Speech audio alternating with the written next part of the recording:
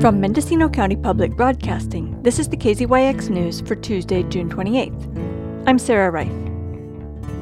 About 100 property owners in the town of Mendocino have received a letter from the State Water Board's Division of Drinking Water, asking them to complete a questionnaire to determine whether or not they're operating a public water system. It's the first step in regulating businesses that may be serving water to the public without the inspections and treatments and permits required by law to prevent waterborne diseases. And it may be the first step in a state-regulated regional solution that includes the town of Mendocino consolidating with other water users, though who would consolidate with whom and where the water would come from are questions that haven't been answered yet.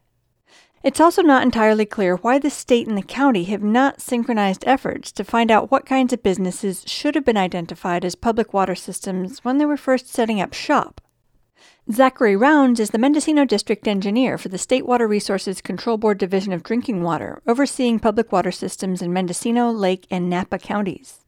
It doesn't take much to meet the definition of a public water system. A public water system, at its most basic, is an entity that serves potable water for domestic use and that serves at least 25 people 60 days a year.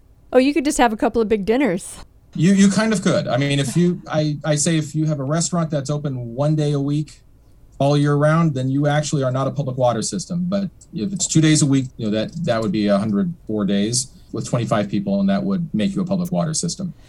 You could also be a public water system if you have 15 service connections with year-long residents. So a bunch of households on a well, basically. Correct. At last night's meeting of the Mendocino City Community Services District Board, Rounds told directors what it will take to permit each system. The water system needs to demonstrate that they have adequate technical, managerial, and financial capacity to operate as a public water system. Different tests on the water to ensure that it's free from various forms of contamination, adequate source and storage capacity, that they're essentially financially stable enough to operate a public water system without eventually falling into ruin, that they have adequate managerial control over the water system, that they are the ones that actually control the water right there that they claim to.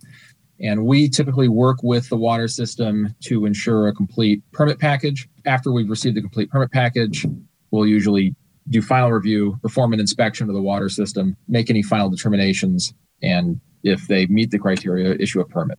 The letter says the Water Board will not initiate enforcement actions against systems that are working to come into compliance.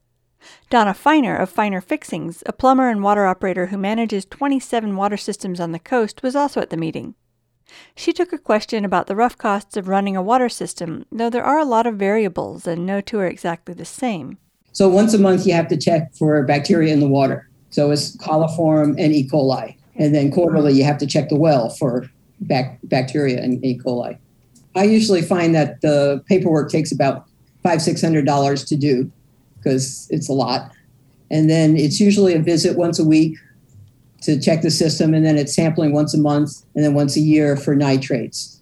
So figuring $200 a month to cover that, those are just rough numbers. And then whatever needs to make them into compliance.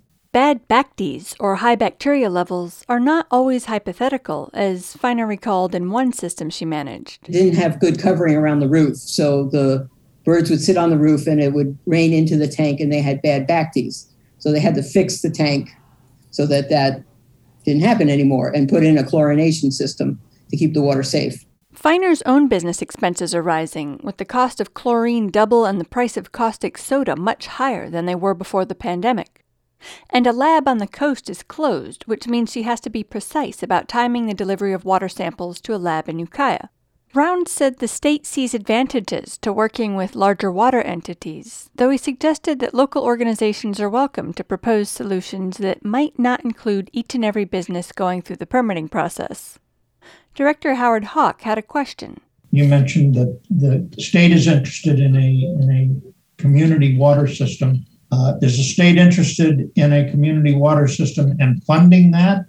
Generally speaking, we do usually find that larger consolidated systems have much higher resiliency to various difficulties that any public water system may, run into. They usually have more available staff, just the strength in numbers approach. It's also from an efficiency standpoint nice in that we're only dealing with one large water system instead of many small water systems.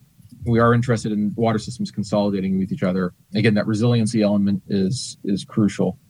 With regards to funding opportunities, I can't speak to that. That would be a question for our Division of Financial Assistance. Most of the consolidations that I've witnessed have been small systems connecting to a much larger water system. There are multiple, for example, mobile home parks on Santa Rosa Avenue in the city of Santa Rosa, which is sort of south of town. And there's an ongoing consolidation project there. Well, they will all become customers of the city of Santa Rosa. So they do typically operate from a big entity comes in and smaller entities hook onto it. Rounds pointed out that typically, smaller users connecting to already existing permitted systems pay hookup fees to cover future improvements and ongoing maintenance. Director Danik Murphy addressed the lingering uncertainties and encouraged a vigorous public process of figuring out how to meet an age of water scarcity. Major decisions on how we build that resiliency needs to involve the community in a full discussion. I would hesitate to jump to conclusions at this point in terms of how that resiliency will be built. For KZYX News, I'm Sarah Reith. For all our local news, with photos and more, visit kzyx.org. You can also subscribe to the KZYX News podcast, wherever you get your podcasts.